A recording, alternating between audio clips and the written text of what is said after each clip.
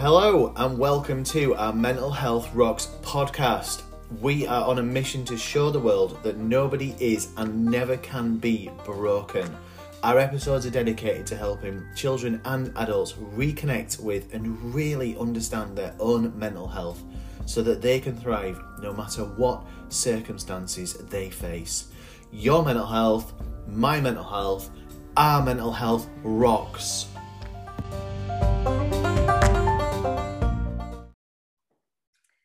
Hi, so this is the next in the series of trusting your instinct, trusting your gut, trusting betting on yourself. Maybe, I don't know, that's just what's popped into my mind. A series of podcasts that James and I are doing. And if you've just listened to James's powerful story last week, you'll know the importance of really honing in and listening and trusting, really knowing the trust to have in yourself. And I think we all have had experiences of when we've listened to ourselves and not the noise that comes with something, that we've known what the next steps are to take. And I remember when I married Paul, my husband, and he doesn't have any children. He didn't have any children at the time. And I had what can only be described as a horrendous history with getting pregnant and trying to have babies throughout my previous two long-term relationships. And I told Paul about this, and he was just like, and his mum had never had a grandchild, and his mum's lovely and his dad's lovely, and they were all like, oh, wouldn't it be lovely if we could have a grandchild? And I think, oh my God. In my head, I was like, well, I sacked it off when I was 30. If I wasn't pregnant with another child by 30, I was never going to be pregnant again. So here I was, late 30s, even thinking about it. And I said, look, this is my history. This is the odds of what's going to happen, but let's just see what happens. If it's meant to be, we'll see what happens. And I fell pregnant, and history repeated itself. Initially, the first time when I was away on holiday, so I lost that baby, and then about a year later I fell pregnant again. And this time there wasn't all the excitement that there was the first time. Paul's mum was like really excited the first time. I'm going to be a grandmother. Paul was just like, I can't believe this is happening. And I'm like, whoa, let's just calm it down a little bit. And when we've got the baby, that's when we get excited. That the difference in experiences. So the second time it was much more subdued. It was much calmer. It was much like, okay, let's wait and see what happens. And then sure enough, I was 5 weeks pregnant. So all I was 5 weeks. And I started showing the signs that it wasn't going to continue. So as usual, off I popped to hospital. And because there wasn't actually a heartbeat, the heartbeat starts between 5 and 6 weeks. There wasn't actually the full heartbeat that was visible then. They had to do blood tests to see if it was going to be a viable pregnancy. But somehow I was like, yeah, she's going to be fine this time. Right? She was going to be fine at 5 weeks, right? No heartbeat, no nothing. And I had to have a blood test. So I had to have a blood test. And then let's just say my number was like 50. 48 hours later, that number, when I had to go back for a blood test, would double to 100. Then 48 hours, it would be 200. Then it would be 400. Then it would be 800, 16, 320, etc., etc. So after the 48 hours, your numbers, they really rapidly expanded. However, after 6 days, my numbers hadn't even doubled how they should have done for the first 48 hours. So if they were 50, they went to something like 67 instead of 100. And the doctor basically said the pregnancy is not going to be, their term, non-viable. It's not viable for life. It's only going to be a matter of a time. I was like, right, okay. I don't know. I think she's going to be okay. Right. And this is what I said to my consultant. I went, I don't know, just got a feeling. And she was like, should we do a scan? But we'll do a scan, but just know that, we're not, because this is like almost a week later, there should have been a heartbeat if there's going to be a heartbeat there. They weren't expecting to find a heartbeat, and there was a heartbeat. All right. So I was like, there she is, heartbeat. And what happened was every single week, I continued to go back. My number still didn't go up, right? Still just didn't go up every week. From week 6 to week 12, I had to go for a scan, and I wouldn't let anybody come with me because the doctors were that convinced that this was a non-viable pregnancy. They were that convinced that this was going to happen. It was only going to be a matter of time. My numbers were they didn't compute for life. That's basically what they were saying. It wasn't going to happen. So each week she was okay. Each week she was still there. Each week I would come out of the hospital, go to a little car park where there was a little there's like a little bit of a bus stop but a little bit of parking. Then I would phone Paul and say, she's still here. Every week. And then it went to every fortnight, and then it went to every month.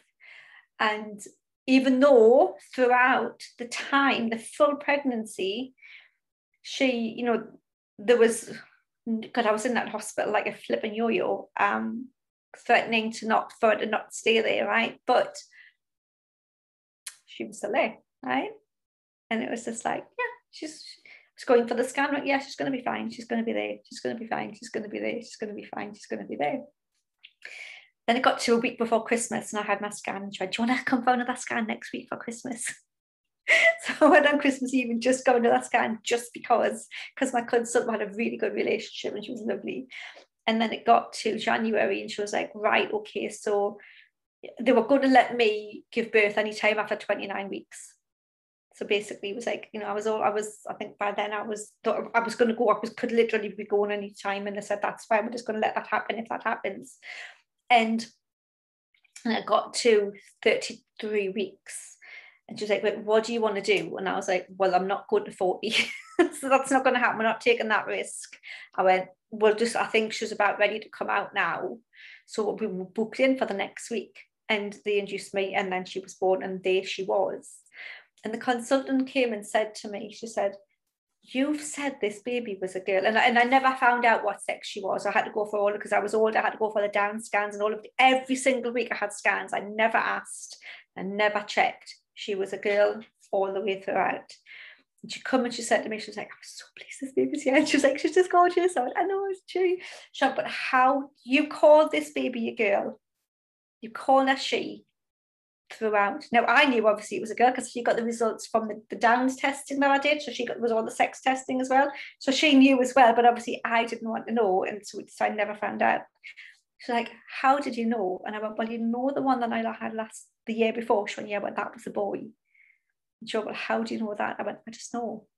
She went, do you want me to go and check? And she went away and she checked my records, and she come back and she went, yeah, it was. I went, yeah, I know. And this is how we have this innate knowing inside us, that when we don't get, I mean, there was so many times when I was threatening to lose her. There's so many times when the noise got, or it tried to get the better of me, tried to get the better of my knowing, right? That noise of, what the hell are you doing this for? You're putting everybody through this. Everyone's just going to get hurt again. You should know better. I had all of that noise going on. But there was still that, yeah, she's fine. Yeah, she's going to be okay. And she's here. And she's 12. And she's a little horror. She's not, she's lush. But we can have so much noise. But the difference is the noise isn't the knowing. And when we just let the noise settle and let the knowing come up, it can speak louder than the noise ever can. My story of knowing. That was amazing to listen to. And I was just scribbling while you were talking then, Jules, because you mentioned numbers, and the thing that just came up for me is it's not just about the numbers. It's about what you know, not what the numbers are saying, but about what you know. Like, just here could feel that knowing that you had, and that connection that you had of knowing, not just that she was going to be fine, but that she was a she as well. Like, you knew that. Like, yeah, that's so powerful. Just the detail that you had around your little girl from start to finish is such a wonderful story. So thank you for sharing. Thank you. And hopefully, if someone's got some noise going on at the moment, if someone's being told something's not viable, can't happen, say bollocks to that. Yeah. Simple as that. Yeah, absolutely. That is going to be, again, just really, really helpful for anyone listening to really know, just to know.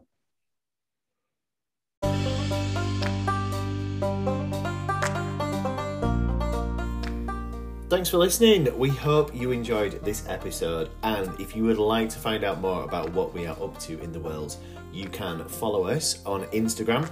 Give us a follow at Our Mental Health Rocks, or you can catch us on our Facebook page, which is Our Mental Health Rocks.